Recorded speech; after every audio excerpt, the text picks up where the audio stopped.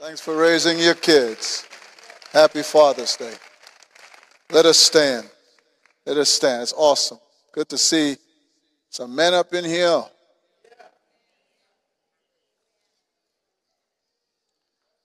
I know it's not easy all the time. I know it can be a challenge. The wives don't always agree with our decisions, but we're passionate about it. We got to navigate leadership through them, by them, and with them. And that's not always easy. Thanks for hanging in there. For all you single parent fathers, thanks for not letting a divorce, separation, or anything stop you from getting engaged in your children's lives. Thank you. Thank you. Look at Genesis chapter 35. Genesis chapter 35, and this is what it says. And God said to Jacob, arise and go to Bethel and live there and make an altar to God, who appeared to you when you fled from your brother Esau. So Jacob said to his household and to all who were with him, put away the foreign gods which are among you, and purify yourselves, and change your garments, and let us arise and go up to Bethel, and I will make an altar there to God, who answered me in the day of my distress, and has been with me wherever I've gone. So they gave to Jacob all the foreign gods which they had, and the rings which were in their ears, and Jacob hid them under the oak which was near Shechem. And as they journeyed, there was a great terror upon the cities which were around them, and they did not pursue the sons of Jacob.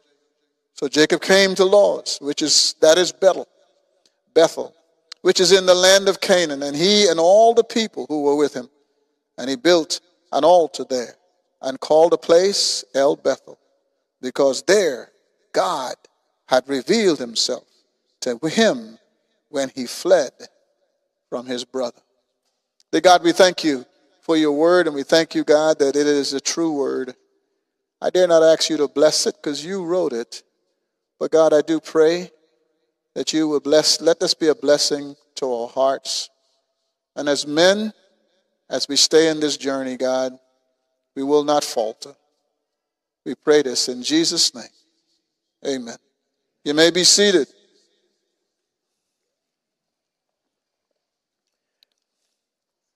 Once upon a time, there was a gentleman who decided to go into the court system.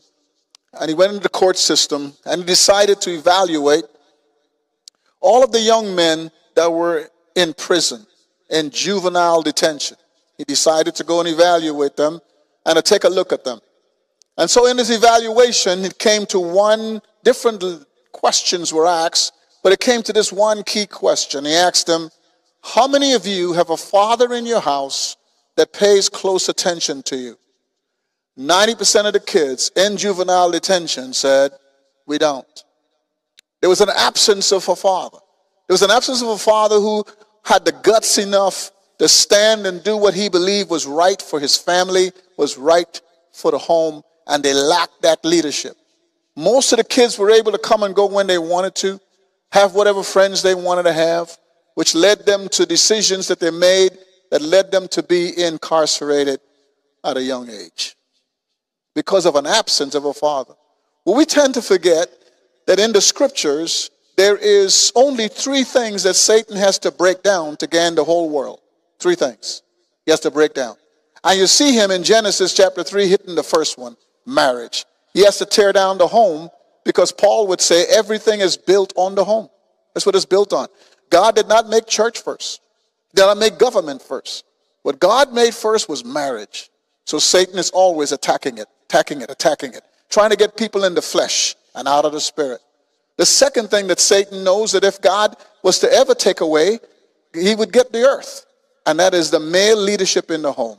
It's right there in Malachi chapter 4, verse 6. In Malachi chapter 4, verse 6, he says, I need to turn fathers to their children, children to their fathers, or I will curse the land. So you see, the second thing that Satan tends to do is to remove the man from the house. He tends to take the leadership of the man away, tends to get him away from the home, Because he's after the children. Because if he's after the children, he gets grandchildren, he gets great-grandchildren. He kind of hits the whole generation and then knocks it all out based on one pivotal thing, and that's the leadership in the home, the man. Then he comes to the third thing.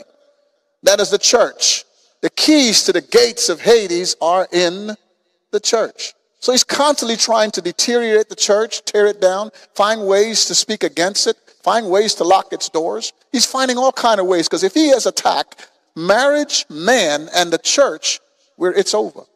So as you see the church degenerates, you see men leaving homes, and you see marriages falling apart, you see an earth that is in disarray. Because all he has to do is those three things. He's not after governments because he runs them. You see that in Isaiah chapter 14, Ezekiel 28. He runs governments. Matter of fact, when you have Daniel is praying and crying out to God, and he says, the only reason I'm late, I had to go and fight with the king of Tyre. Because I had to fight Satan. Satan was attacking the king of Tyre, moving him in whatever direction he wanted to. In the last days in Revelation, Satan controls governments. He runs them.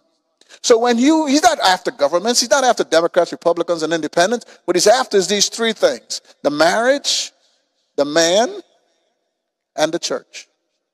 And that's why when God is establishing a nation, where does it start? God is establishing a nation, he starts from the top. And how he's going to establish that nation. He could have gone to Sarah. She was a great woman. The Bible says honors her. I can't touch the women in the Bible. Keep working on a book about women in the Bible and how great a role they played. There's nothing diminishing of the woman. It has nothing to do with it. The Bible said there's no difference between male, female, bond or free. It's not an issue of equality. It's the issue of function. It's the issue of structure.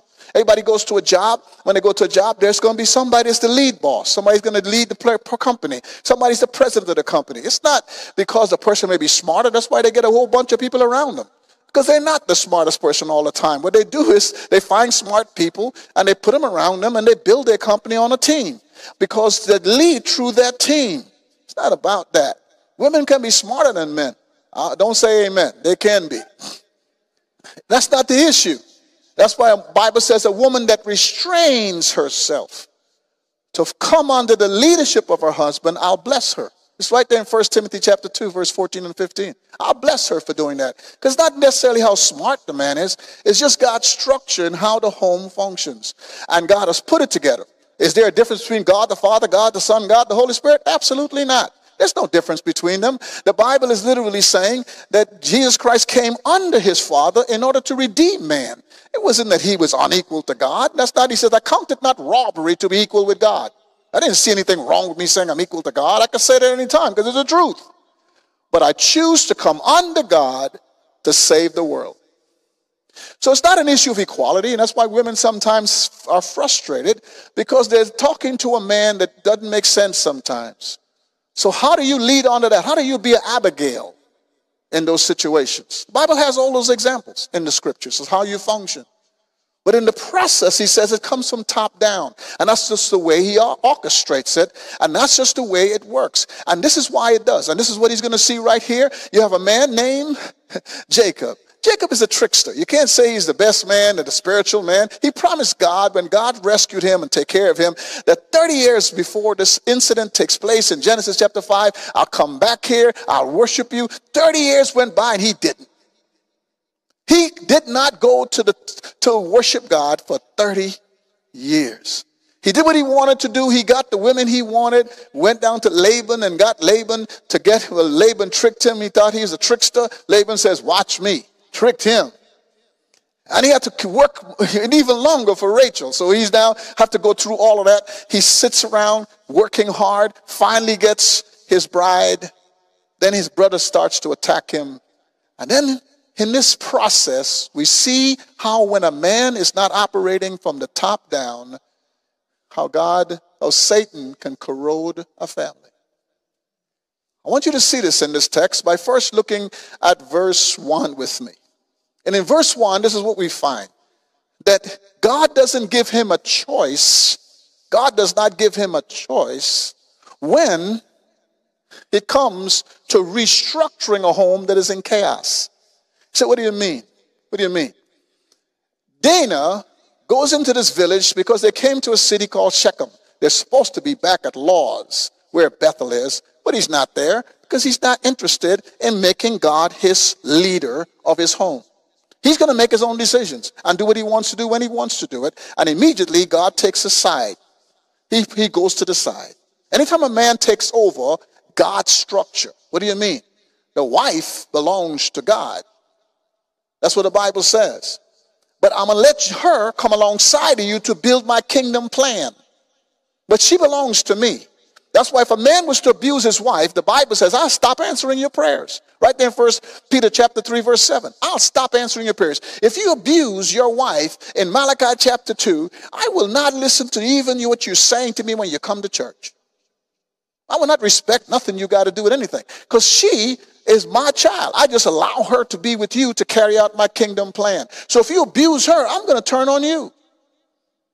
It's right there in the scriptures. So God is coming to a home that's dysfunctional. His daughter goes to stray into a place that is not supposed to be there. Where Shechem, not laws. And she strays into this place and a man rapes her. He rapes her. The brothers got angry. The brothers go in there and talk the men into circumcising themselves. They talk them into doing it. Once they circumcise themselves, they can't fight. I don't need an amen from the men. They can't fight nothing.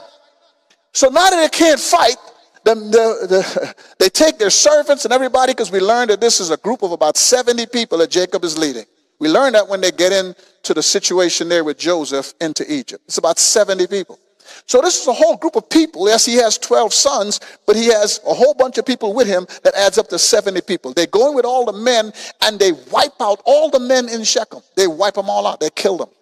Well, the neighboring countries get angry. They want to come after them. And they want to come after them. That shows you that at this point in time, Jacob is not leading his home. He's not leading his home. He went away from God for 30 years. When you go away from God for 30 years, things are dysfunctional. If you go to your car and you mess up the transmission, may have a beautiful car, but it ain't going nowhere. You may be paying a note every month. It's still not going anywhere. Maybe paying an insurance on the car, still not going nowhere. You messed up the transmission. The Bible is saying the same thing. When you come to God, who's the transmission in the car, you may have the engine, the brain that's operating. You may be able to function and move around, but you can't go nowhere in your family. And it basically, if you sit a car for a long time, the battery goes bad, all kinds of issues go bad. The tires start to get flat. Eventually, the car is useless because you let it sit too long. The Bible is saying after 30 years, you took the transmission out of your family, and as a result of that, you got a mess on your hands. You got a family that even have idol worshiping in it. Your family has gone away from God because you choose not to make God first. Man, I'm not saying this to blow my own horn, but there's one thing my kids would tell you I never fooled with in my home. We're going to have devotions. We're going to let this family be led by these scriptures. So if you ever hear me take you outside of these scriptures, I would literally tell my wife, don't follow me. Don't follow me. My kids, you ain't got to do nothing. Because this home will be led by the scriptures. This home will go to church. It don't matter. You know what I know when I made that such a strong rule is when my son drove 9 hours. He was coming home for the summer. He drove 9 hours to make sure he come to his home on time for Bible study on Tuesday. As a 20-something-year-old. I said, okay, he got it. I'm done. Understand, that was the rule. We are not going to miss church. And we used to drive from Katy, Texas to Alameda, Genoa for 45 for church. 45 minutes to an hour. To get to Bible study was an hour and a half. But we did it. I got home, helped with dinner, packed the kids in the back. We're going to go to church. Why? It wasn't anything special about me. It's reading texts like this. Let's take a walk. Nothing special. I wasn't doing anything that's originated from Paul Canning's brain. I just believe that the scriptures are the scriptures and they're right. I'm not going to argue with them. I'm going to submit to them. I'm going to do what they say. And what that has taught me over the years is that when I do it, guess who else is going to do it? My kids. Because they see that model that is functioning in front of their face. That it don't matter what I'm going through, what I face, what I'm frustrated about, what is bothering me. At the end of the day, who leads this home is Christ and Christ alone. Now watch this carefully, man. I want you to see this in verse 1. Then God said to him, in other words, I got enough. I got enough. In other words, you are breaking my tradition that I plan to establish. I only gave you 12 sons because I have 12 tribes. So the reason every child is a gift from God, so the reason I gave you 12 sons is because I plan to have 12 tribes, because I plan to lead the nation of Israel into Egypt and to make it a nation and establish it in the promised land. You are messing up my plan. So you know what? Since you are not going to keep my focus, I'm going to make sure that I talk to you. So that's why God created church. Is that if a man in the midst of the week with bills and all this stuff that's got to go on, the wife may not be a submissive wife, he's got to keep trucking, he may deal with the whole issue of paying, of dealing with the job, and many times, especially in the African American community, we struggle to gain respect on jobs and raise ourselves to higher levels on jobs, and when he goes through that pain, that stress, he's dealing with that, he comes home. The Bible is saying the one place that God is saying that I will restructure to make sure that it sits you focused is the church, because I'm going to speak. Why? Because you're touching a generation, you're touching a nation, you're touching a people. If I don't turn the father to his children, I will destroy the land. I don't want to destroy the people, I don't want to destroy the land, but I'm a just God, I'm a holy God, I'm a righteous God. You can't expect me to be who I am and not do what I do, because that's who I am. You can't expect water to not get you wet, because water gets you wet. You can't expect a fish not to swim, because that's what a fish do. You can't expect God not to be God. If people are going away from me, walking away from me, I'm holy, I'm righteous, guess what I'm going to do? I'm going to judge, because that's who I am at that point. I'm not being mean. If I stop doing those things, I'm not God. So God stops him. 30 years is too long, man. He stops him. And he says to him, he says, and God said to Jacob, I ain't dealing with you no more. Arise. This is God showing up, giving commands, not suggestions. Man, I say this to you. Go to 1 Corinthians chapter 11. He says to him, I like how this is is written in the Hebrew. This is what he says in the Hebrew. In the Hebrew text, what he's saying is, I'm saying this to you, and I'm going to quit saying it, so you might as well get up and do what you're supposed to do. That's literally how it works itself out in the Hebrew text. Because he's saying, what I'm saying to you, I ain't going to stop saying. I'm not going to stop having preacher after preacher after preacher after preacher after preacher open up these texts. I'm not going to stop. So if you want church to shut down, I ain't going to do it. If you want the Bible to close, I'm not going to do it. You could burn the Bible like they've tried to do hundreds of times, and I'm still going to find a way to make sure it comes out. Because I'm going to keep talking, because you're dealing with something that is the critical part of how I hold a world together. So if it's a critical part of how I hold the world together, I'm going to keep saying the same thing to you over and over and over and over again. If somebody's standing on a top of a roof and it's a 10-story building, you can't jump, man. Come on, man, you can't jump. Man, come on, really? You're going to keep doing this? Come on, man, come back here. You're on the edge, come back here. The person keeps talking. Why? They don't want the person to lose their life. So they keep talking over and over again. God is saying, Jacob, Jacob, Jacob, Jacob, you're going to listen to me whether you want to or not. I'm going to keep saying this. I'm going to keep saying this. I'm going to keep saying this, because you can't destroy my agenda. You see, men, you are not just leading a home, you're leading a tribe. That's not what you're leading. When you start having children, they have other children. They have other children. They have other children. They have other children. It becomes a nation. A whole world of 2 people established 7 billion people on this planet. And if we start getting bogged down, the bills, the marriage, this is bothering me, health issues, parents to take care of, I'm just going through the day. Satan uses that as a distraction to get us off of plowing through God's agenda. That's the book of Ecclesiastes. Isn't that what it's saying? I plowed through the day doing my stuff over and over again and came to realize after many years it was vanity and vexation of spirit. I arrived at nothing. So that's why he says this. In 1 Corinthians chapter 11, look at verse 3. I want you to understand that Christ is the head of every man. And the man is the head of a woman, and God is the head of Christ. There's an interdependence between a man and a woman as you continue to read. God is the head of Christ. Is Christ and God equal? Yes. I choose to keep this structure to arrive at my agenda of impacting the world. But it is the same as a husband and a wife. You would see that later on. He would talk about the husband and the wife are dependent on one another. But yet, look at verse 11. However, in the Lord, neither is woman independent of man, nor is man independent of woman. For as the woman originates from the man, so the man also has his birth through the woman, and all things originate from God. He's not talking about equality, he's talking about function. And he's saying all you have to do to keep Christ out the world is to stop being a leader. God's way. Not, I'm the man of the house type of leader. But to do it God's way. A woman is not supposed to be beat down. She's supposed to be built up. But when she becomes a godly woman, yeah, she becomes a blessing. But the Bible says a foolish woman could tear the house down by her own hands. Proverbs chapter 14, verse 1 or 2 there, he says, a foolish woman can tear a house down with her own hands. In Genesis chapter 35, he says this. So the first thing is God intervenes. He intervenes. Why? He's trying to save a nation. He's trying to save a legacy, not just a family. So he's not going to shut up. He's going to keep speaking. Radio stations, television stations, he's going to keep speaking. Because he wants that person to function. It's like a coach who pulls over the players. Time out. Practice after practice after practice after practice. We were after a championship. We're going to take time out. We're going to reboot.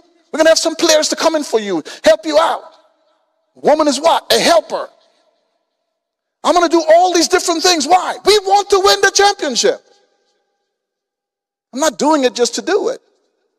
He speaks up and he says, arise, go to Bethel. That place has so much legacy. You know, many times we see the faults in churches. We don't see the history of churches that have really been a blessing. That has really been a blessing. History of the church is tremendous.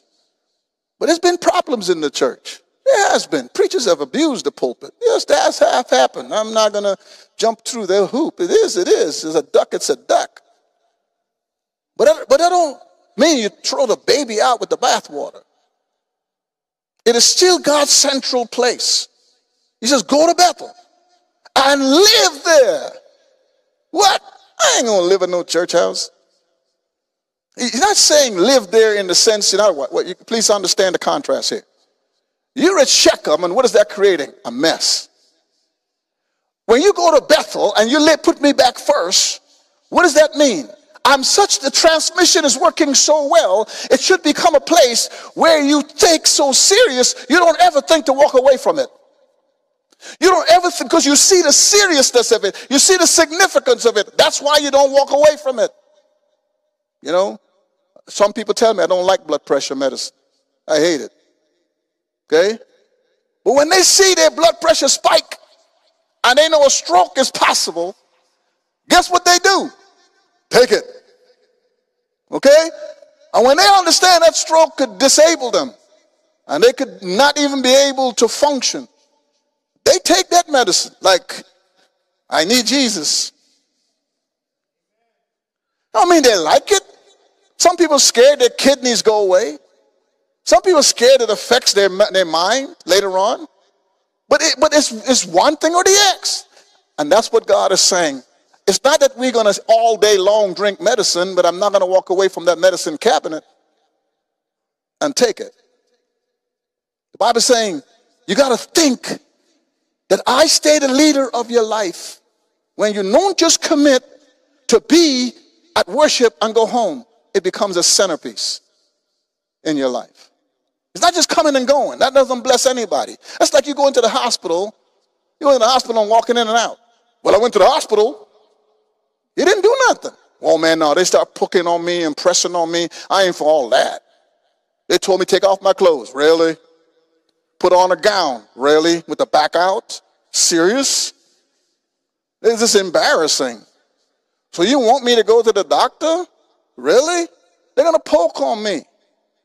They're going to do some things only Jesus needs to know. But guess what? If I just go to the hospital and announce that I went and leave, nothing changes. I have to have a commitment to what they're doing and allow them to do what they need to do in order for difference to possibly be made by the help and the grace of God. So that's why he says, live there, dwell there, make your home there, and make an altar to God. What's these makes? What does these makes mean? The word make means go create it. I ain't doing it for you. That's what he's saying. He's saying, go down here, walk 30 miles, walk 30 miles. I'll say it again, walk 30 miles. You're going to do that. I ain't helping you. I'm not taking you on some cloud, make you slide over the ground and get you there any fast. You go there. Why? You must be intentional. When you get there, make. I ain't giving you the wood. I ain't giving you the rocks. I ain't giving you nothing. You go find it and you do it. Because if you do those things, you tell me I am leading. If I have to lead you only when it's convenient, why am I leading you? I only do for you when you think it's okay. But if you got to be the first person to get up in the morning and say, we're going to church. If you got to be the first person to say, we're going to get our family in this direction, and you got to make the gas, you got to make the car work, you got to make everything go well before that family gets out the door. When you make those things happen, you tell me how intentional you are about me leading you. But if I got to do it for you, I'm the one making you do it. You're not serious about it. If somebody got to threaten you, they're going to take your house before you pay the mortgage, there's a problem. There's a problem there. If your blood pressure has to be 210 before you go, oh, the medicine, there's an issue. But if I recognize I have blood pressure issues or these different things and I choose to go do it, it means I intentionally want to live. God is saying, I'm not helping you. And we tend to want God to make the rain not fall. God, let me wake up without an alarm. Oh, I missed church. I didn't turn the alarm on. But on Monday morning, bark, bark, bark, bark. That's the God we serve. Rain, sun, or shine, we up. If the car is not working, guess what we're doing on Sunday? On Saturday, fixing it. Because we're intentionally going to get to that job. The Bible is saying, until you are serious about me, I am not going to change your circumstances. You got to see that in this text. I'm not stopping these people from killing you. I'm going to let these people wipe you out if you have to. I can start over. I started over when Cain killed Abel. Guess what I did? I made Seth. And I got Seth to lead a whole lot of tribe of people to lead us to Christ. So if you don't want to do it, I just wipe you all out and start all over again because I've done it before. I wiped out the flood, and I gave Noah and his family a chance to start over. I could do it without you. I just choose to do it with you. So since I choose to do it with you, let me see how serious you are about me. Father's Day is a huge day. That's why I told the staff, we're going to make something special about Father's Day. Y'all always treat fathers like they ain't nothing. Y'all go crazy about mama. And then fathers get leftover stuff. So that's why there's a big deal today. Because this is where God puts it. This is where God puts it. If he puts it here, he puts it here. Look at this carefully. Don't just get a man to pay the bills. Get a man because you want a man. Hello. Come on, ladies. You know, some of y'all just get a man. Well, I got all these children. I need a man. I got all these bills. I got to have me a man. Pay me with all these bills, all these children. You know, needing to eat. They're getting bigger. I buy a shoe 2 weeks ago, and 2 weeks later, they need another shoe. One ain't even broke in yet. They're growing so fast. Get me a man in the name of Jesus. You love a woman? Come. Let's talk. The Bible says, no, if you want a man that is going to be a man like we talked about last week, then understand you got to be committed to what God has called you to be as a woman. Or it's not going to work. You're going to fight. The man is going to stop trying to lead because he wants what? He wants peace in the bedroom. So you're going to stop trying to lead you. But then you get mad. You don't do nothing around here. Well, you made him do nothing. You told him, shut up. So guess what he did? That's exactly what he did. Nothing. He didn't say nothing. I I'll do the bills. Okay. These are my children. Okay. Guess what happens? Now you got all of it. I don't even know why I got a man. Well, you slaughtered one. Now, no women ain't going to be telling me amen today. This may be my last Sunday here. He said right here. He's yet to talk to Rachel or Leah. He's talking to who? Jacob. He is not talking to them. Does that mean they're not equal to him? I've given you all the verses. Tons of verses. God does not see a man and a woman as unequal. I made them in my image, male and female. I would never treat my wife as not a grown woman. My wife don't have to ask me where she's going. She said, tell me where you're going. I just want to keep up with you because that phone is going to be in the bottom of your purse. And I'm not going to have find you on it. I ain't trying to find you. Just at least pick it up when I call you. But you don't have to ask me. When she first got married, she says, well, could I go to the store? I said, what? You're a grown woman. Go where you want to go. Just come home. I would not treat you like that. You don't have to ask me to go somewhere.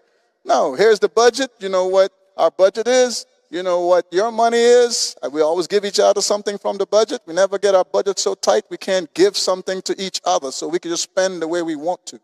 We're not accountable for that set number in that budget. You could do what you want with it, anytime you want with it.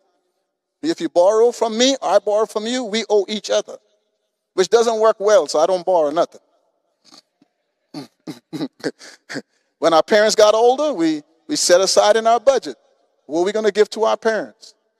And we gave that money to our parents. It was done. So if I wanted to take my mom out to dinner, I took my money that is from our budget. I saved it up because I'm going to take my mom to someplace nice. So I take it. I know all my money gone, but it's on my mama, so I'm good. We structured it that way. Why? She's a grown woman. She doesn't have to ask me nothing. Sometimes I come home, I'm going, where's she at? Because she don't, women, they just leave. You say I'm grown. I'll be gone. I'll be back. Just pray it's the same day. That's not the issue in this text. So don't trip out on me. He's saying, this is my structure. And he's coming to the man in the home. And he's saying, I'm not blaming Leah. I'm not blaming Rachel. I'm blaming you for this dysfunctional family. Because you have allowed it to be where it is. You did not go to war for this family. You did not speak up. And you know that because of what happens here in this next verse. He has to tell them, we got to reconnect to God. 30 years made us drift from God. 30 years made us remove ourselves from the transmission, and we are all over the place now. We're all over the place. Look at how all over the place they are. Look at verse 2. And then Jacob said to his household. I love the fact that he responded right away. Men, don't let this be an ego thing. Some men got a big ego. When God speaks, I'll put my pants on the same way that preacher do. I am not asking you to follow me. I'm always going to teach you from the scriptures so that you are following God. The same way I led my home, the same way I lead the church. Okay? This runs the house. Nobody's over it. Nobody. I'm never going to use this position outside it, because if I use my position as a man in my home outside of these scriptures, I'm being abusive. That's what I'm doing. I'm taking my position. If a cop closes the law books and come and do what he want to do, or she does what she want to do, guess what they're being? Abusive. If they keep the law books open and do what they're doing, they're getting their job done. Even the staff will tell you, no, we can't do that. My boss wouldn't let us. I got a boss. So he drifted. He drifted away from it. He drifted. And look at how far he got. All you have to do is not come to church, not not read your Bible, not do your devotions, not lead your family spiritually. That's all you got to do is decide not to do it, and it drifts. It's not, I can never forget my dad saying, oh, you think your friends are going to this and all that? Okay, get on this tube. And I'll never forget, he put me on this tube on a beach, and he says, don't you do nothing to that tube, just sit there. And when my dad talked to you like that, guess what you do? You sit there. And he just went about his business. Next thing I know, I'm in them going further and further and further and further out. He had to come get me. He says, that's your friends when you don't take God seriously and you take your parents off of the main stand. When you take your parents and remove them, that's how you drift.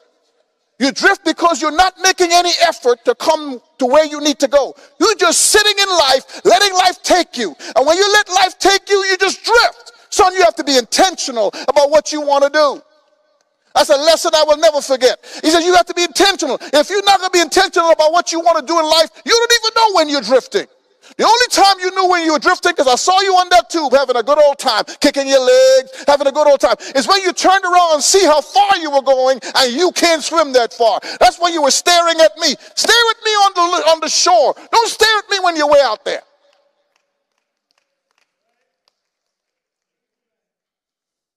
That's why he says this. That's all you got to do. Don't do devotions. Don't read your Bible. Don't come to church. And he says, this is how your house will become. Right here. And Jacob said to his household, and all who were with him, put away foreign gods. He knew they were there. They didn't come to him and say, we got some foreign gods. What do you think God think? He says, put them away. Make a decision right now that we got to get this back in place. Why? It's an urgency. They want to kill the whole family. Now he's under duress. He's saying, oh my God, I got to get my life back right with God. When Esau was trying to kill him, guess where he was? At church. God, help me. What did God do? Help him. 30 years later, he's away from God. God, help me. Where's God saying? You're going to help. I'm going to help you, but this time you got to live here. Put away the foreign gods from among you. In other words, you keep it a secret from me. I ain't got no foreign gods in my family. Oh, yes, you do. How many hours you spend looking at television every week? And how little do you pray and read your Bible? That's a God. If anybody was to tell you, if it comes to giving in the church and you get angry and God is God's resources and you don't even want to deal with it, guess what you're doing? That's your God. You're telling God, God, I don't care what you say, this is mine. Bump you. Tell that preacher to shut up about that. This is my money. God is saying, that's a love for money. You'll eventually become evil. The Bible is saying, anything. Some of us is football or basketball. We miss church to make the game. We don't have to just make the game. We got to go to the parking lot party. We got to go to the pregame. Some of us are so in love with football, we don't just look at the Super Bowl. We got to look at everything for 2 hours talking about nothing before the game. I remember a neighbor inviting me over. He said, man, come for the game. We're going to get started real early. We're going to look at all the pregame stuff. I'm saying, no, man. I got over there. They were drinking half drunk before the game. I went over there just to be nice to my neighbor, enjoy the thing when I left. See, you're going already? I said, well, I'm hoping I would sneak out of here because y'all like loaded. I thought I could get out of there. I thought I could sneak out. They were loaded. Hey, man, what's up? What's your name? They asked me that 5 times. What's your name? You know, like, my neighbor says, that's my neighbor. He lives down the street. I live across the street. You're loaded. That's why we look at each other all the time, shake hands all the time. There's foreign gods in our house. Some of us have them under their bed. Liquor. Huh? Oh, did he go there? Some of us got to come home and we got to get a shot. If I'm going to deal with this mess in this house, I got to hit something first before I do anything. Some of us got some shots. You know what I'm talking about. Hello. Some of us, our parents is our God. Some of us, our kids are our God. He says, you got some foreign gods. I keep telling y'all, here's a God for you. It's 3 things you can know about a God. I'm going to give money to it readily. I'm going to serve it. And whatever emotion, whatever is dealing with, I'm going to do what it says. It's going to control me. That's why I used to laugh at my neighbor. Every time the Astros lost, it's funny. My wife says, you're so silly sometimes. I said, the Astros are playing? Hey, okay, watch this, watch this. Let me see if they won, because I'm not into baseball. Just hit the ball. At some point in time, just hit the ball. Somebody chase, do something. Then to sit around, it's a pitching thing. I mean, hit the ball, do something. Run around, hit somebody, do something. Then to sit there and watch pitch after pitch after pitch. So I said, is the Astros playing? Yes, she just shake her head. Go find out yourself. I go in there and turn it on. Oh, the Astros are playing. I look out my window. Every time they lose, he walks the block like 5 times.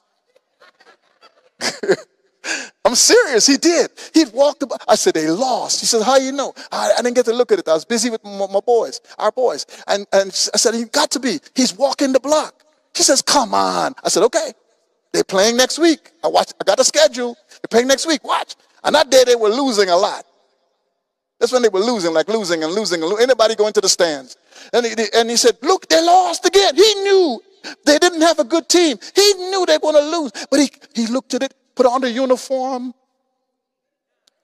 like he going to hit the ball or something. He got the hat on, the shirt on. All this because he comes outside of his house and he walks the block like 5 or 6 times because he's depressed. There are people that commit suicide around the world when their football team, soccer team, loses. Like y'all keep wanting the World Cup to come to Houston. That's a religion. I came from that religion. I came from Guyana, South America. That's a religion. It's not a game. You're going to see people going crazy around here. They're gods. And they're among us. They're at your house. Some people's God is their car. You better not walk in there with any mud. You were once a friend. You lost your friendship. Purify yourselves. Change your garments. It's intentional. It's intentional. Coming to church is not just getting up, okay, what I got today. No. He says, let us arise and go to Bethel. Let all of us get up in here and go to Bethel and make an altar there to God who answered me in my day of distress. What history does God have with you?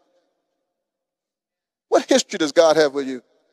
When God had a history with David, he'll build a temple. Okay, God, you know what? I'm not going to put this temple up, but I'm going to get all the material, the blueprints, everything. So you're not going to let me erect it. I'm going to still get everything. Why? He's a man after God's own heart. Why? Because David said, God rescued me from a lion. God rescued me from a bear. God rescued me from Saul. God rescued me from Goliath. There is no way I'm going to walk away from God. But guess what? He quit doing stuff with the temple, and guess where he strayed?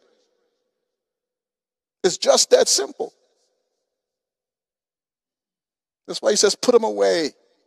So they gave to Jacob all the foreign gods. This is the part that gets me right here. And they had the rings which were in their ears, and Jacob hid them under the oak which was near Shechem. Why you put it under a tree? Why would you put it under a tree, Jacob? What is Jacob saying? I'm coming to get it. So what are you talking about? They worship gods on the trees. So what Jacob is saying is, I'm going up here, but I know that you worship idols on the trees, so I'm going to put it up under a tree in case you want to come back and get it. He wasn't totally surrendered to God. And that's why Jacob and God constantly had this issue.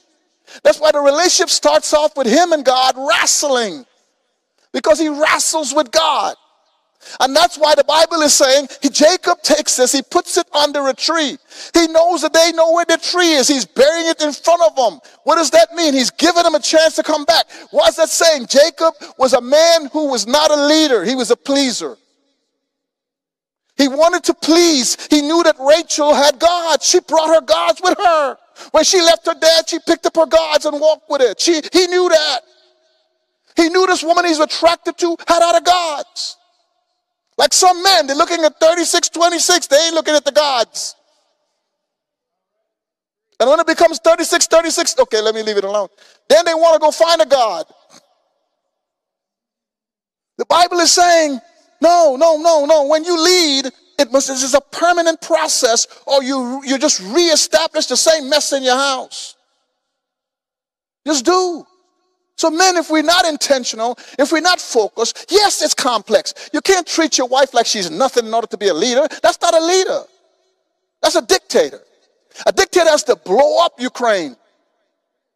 A dictator is going to destroy to be the leader. But a leader that is biblically a leader is going to make sure that everything is functioning right. Everybody has a chance to do what's right, but I'm still going to lead.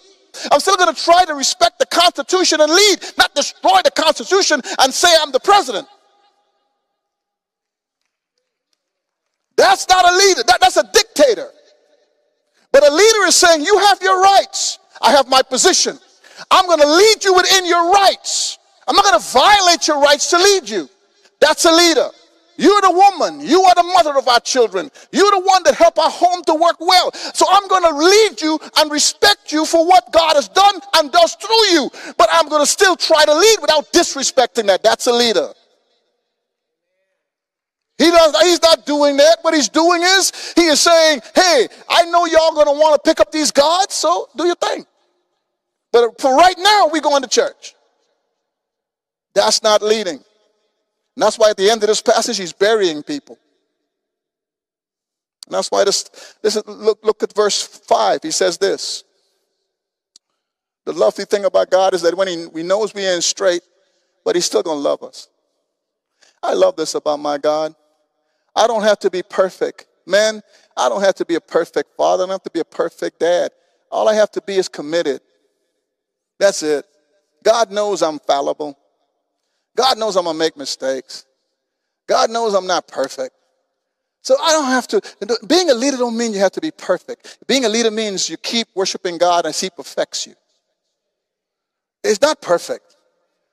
I've gone into my son's bedrooms and said, hey, my son's bedroom and say, son, I'm sorry. I could have handled that better.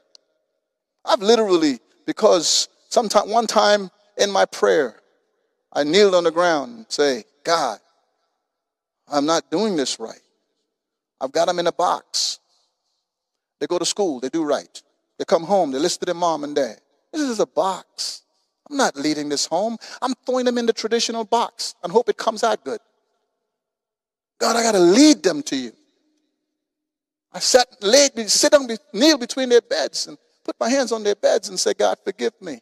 I will do whatever it takes to get this right. And while I respect my wife. That's all he's saying. Jacob is not right. He can put the idols up under the tree. But look at God. As they journey, God says, okay, I see your intention. I will stop everybody from trying to kill you. You want God to be in your home? You want God to protect your house? Put him first. God is saying in this passage, I got your back.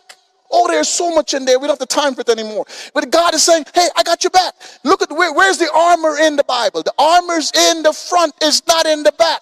What is God saying? If you put on the armor, if you can't press forward, like Paul would say, then at least stand.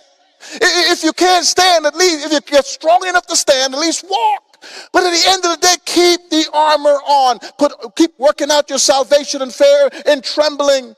Put on the breastplate of righteousness. Put on the belt of truth. Put on the shoes of peace. Put on the sword of the Spirit, the shield of faith. Put it on.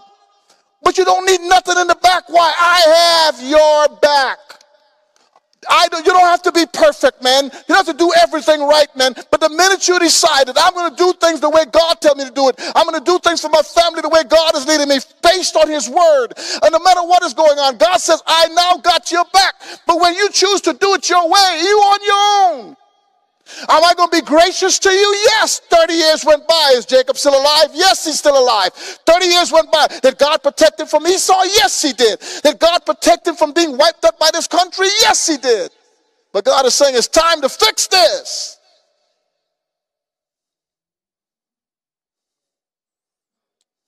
Sometimes the hardest times in leading my home is when I decided to lead it.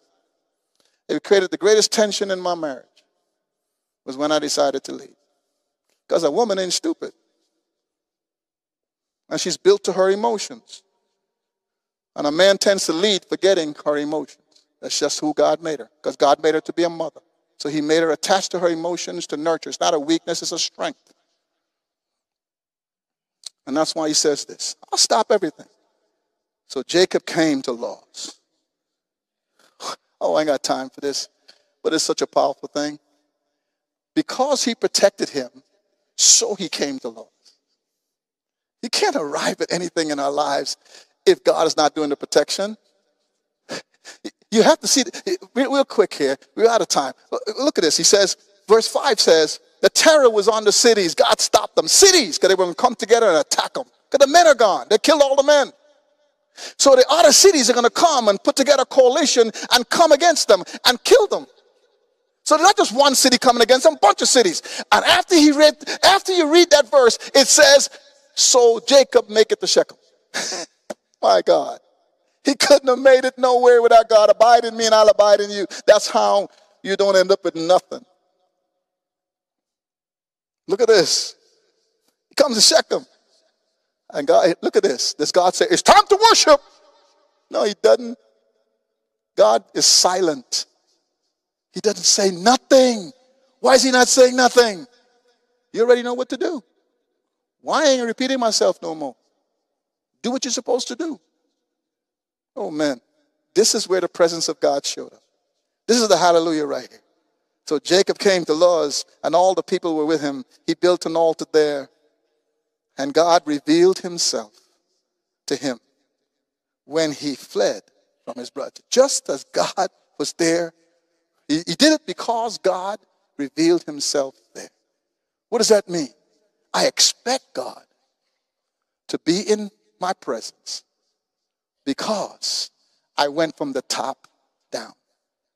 From the top, I operated God. And because God is the top, I expect him to meet me at his place of worship. Folks, understand this. You could decide to jump out of a plane. Awesome. But you got to have a parachute. Because the ground is coming. It's coming. You could decide to walk away from God anytime you want and just jump out into life. You don't have a parachute. Hell is coming. Heaven is coming. And you have to give a report. You could decide any point in time, this is my car, I do what I want with it. Just don't put gas in it and see what happens. Just don't take care of the battery. You know, I got in my truck the other day and started it. Nothing. Worst thing for me. I'm going from one thing to the next, like a train. My wife says, you are so scheduled. So I'm going from one thing to the next. Not working. Okay. That's that good. I decided to go, no, I ain't taking it to no shop. This is the battery. The lights are not on. This is like dead. So I got it bumped up enough to get to the auto place zone right down here in West New York. I got in there and I go to, man, this thing is dead. What you got on this battery? He goes, sir, you got nothing. You got 5 years. You're only supposed to get 3 on this battery. So guess what? There was grace built in. And I'm standing there going, dude, you don't have any like where you get your battery discounted so you get some money off the next one. He goes, sir, you got nothing. like nothing. You had 5 years. Everything that they had on this thing is gone. You got to buy you a brand new battery. I said, well, what's the battery? How much is the battery? $200 and something. I said, you need Jesus. He said, no, you're the one that need Jesus.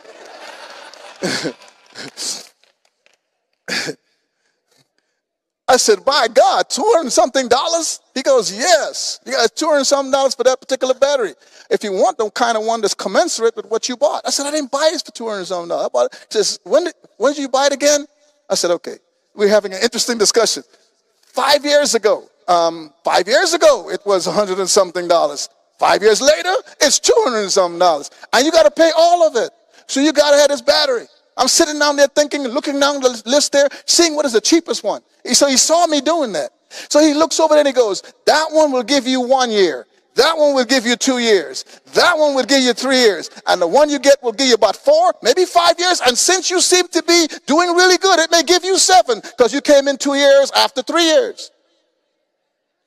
So in other words, what he was telling me is, hey, you want to buy that battery? It may be $100, but guess what? You're going to buy another one after 2 years, so you're going to pay $200. You could go ahead and buy this one, but you're going to end up paying the same $230, and you're going to be stuck on your driveway. No matter what you do, you're going to be back where you are simply because you keep looking at the money rather than the time you got, rather than the blessing you got for having this thing for the last 5 years. Because you are so stressed out over not wanting to spend your little $200 and something. But at the end of the day, this is what it is. Are you going to take it or are you leaving? Because they got people in line over here. God is saying, if your car is not moving, the battery is out. It depends on how long you want this car to run. If you hook it up with me, you will never buy another battery anymore. I will take care of it. I got your back. I will respond to this. I'll make it work. But if you're standing at the counter trying to get me to change how this works, it's not going to change nothing. You could try to go to this verse and pull out a verse the way you want to pull it out. But at the end of the day, that verse don't work for you this way. You could do whatever you want, but I'm standing at this counter and I'm going to tell you the truth. You could accept it. You could reject it. No matter what. But at the end of the day, if you accept the truth, you get the results. If you don't accept the truth, you're stuck again at your driveway with the battery out. That's what God is telling you today. And that's the reason why I say to you, just as a man to a man. I thank God. My kids aren't perfect. My grandkids, yeah, they are perfect. But my kids, they're not perfect. My kids, well, my wife and I, we love them. But I promise you, when I had the luxury of having God teach me these things, I stood at the counter with God and I said, at the end of the day, these ain't my kids. These are yours. I had a man come to me not too long ago. He said, Pastor, I got 8 kids. And I said, geez, how many jobs you got? I know him well. So we were playing for a minute. He said, but I disconnected from him. I live my life. They're not even from one woman. I live my life. And I want to reconnect. I said, God can replenish your garden. Go back and let God replenish it. He says, well, what is it going to take? Every bit of God and nothing of you. So what are you talking about? You got to go back willing to learn. You got to go back willing to grow. You got to go back willing to have them look you in the face and maybe dog you out for not being there. You got to be willing to take that. That's what I'm saying. You can't go back with you. The only person you can go back with is God. So no matter what they say, you're still going to be at that game. Whether they look at you or say anything after the game or not, just keep doing it. Month after month, year after year. Birthdays, send them gifts. Hey, go to their games, sit at their games. Go by their school, take them lunch. They may look at you and say, thank you, and walk off. That's okay. You do it. Because it doesn't matter what they're doing. It matters what God has called you to do. 7 years later, those kids, he would send me texts. Man, check this out. She wants me to come to her graduation. Go, man. But see, she lives in a different city. Shut up. I'm sorry. I knew him well enough to say crazy things. Shut up. Go. This doesn't matter about you. This ain't got nothing to do with you. Drive. See, you got a good car, man. Get in it. Make it a road trip. Man, you make that sound easy. Did I say it was easy? He had to go 30 miles, frying rocks, frying wood. He had to go an elevation of 1,110 feet with that stuff and build an altar. Where is God going? Let me help you. Bring it up here. Bring the animals. Carry them up. Kill them yourself. Go, man. All right, went. Man, she actually came and hugged me after the game. There you go. See, you turned your heart to them. And God promised he will turn their hearts back to you. Because he could replenish your field. He could make you strong. Because from the top, God can fix anybody. If God could find Paul and make him an apostle, he could fix you. If God could find a David who did it messed up like he did and put him back as king, he could fix you. If God can find a Mary Magdalene, he could fix you. God does not. If God could go on a cross and get a thief to confess that he's Jesus and meet him in paradise, he could fix you. He's just saying, accept me as the top down. Come, let me lead your life. Let me influence your life. Let me surrender your life to me. Don't try to make sense with it. Don't try to fix it. Don't worry about how far it is. Don't worry about what sacrifices you got to make. Just come to the counter and do what you need to do and trust me at the counter. And I promise you, your car will start every time forever. I'll make it work. I'll make it run, because all you got to do is decide to accept that I'm going to surrender my leadership to his leadership. My God, it will be his. My God will be him forever and forever. And God says, when you do that, I'll make your home, I'll make your life, I'll make the length of your life, Psalm 128, all you want it to be. On one thing, your family. Let us stand.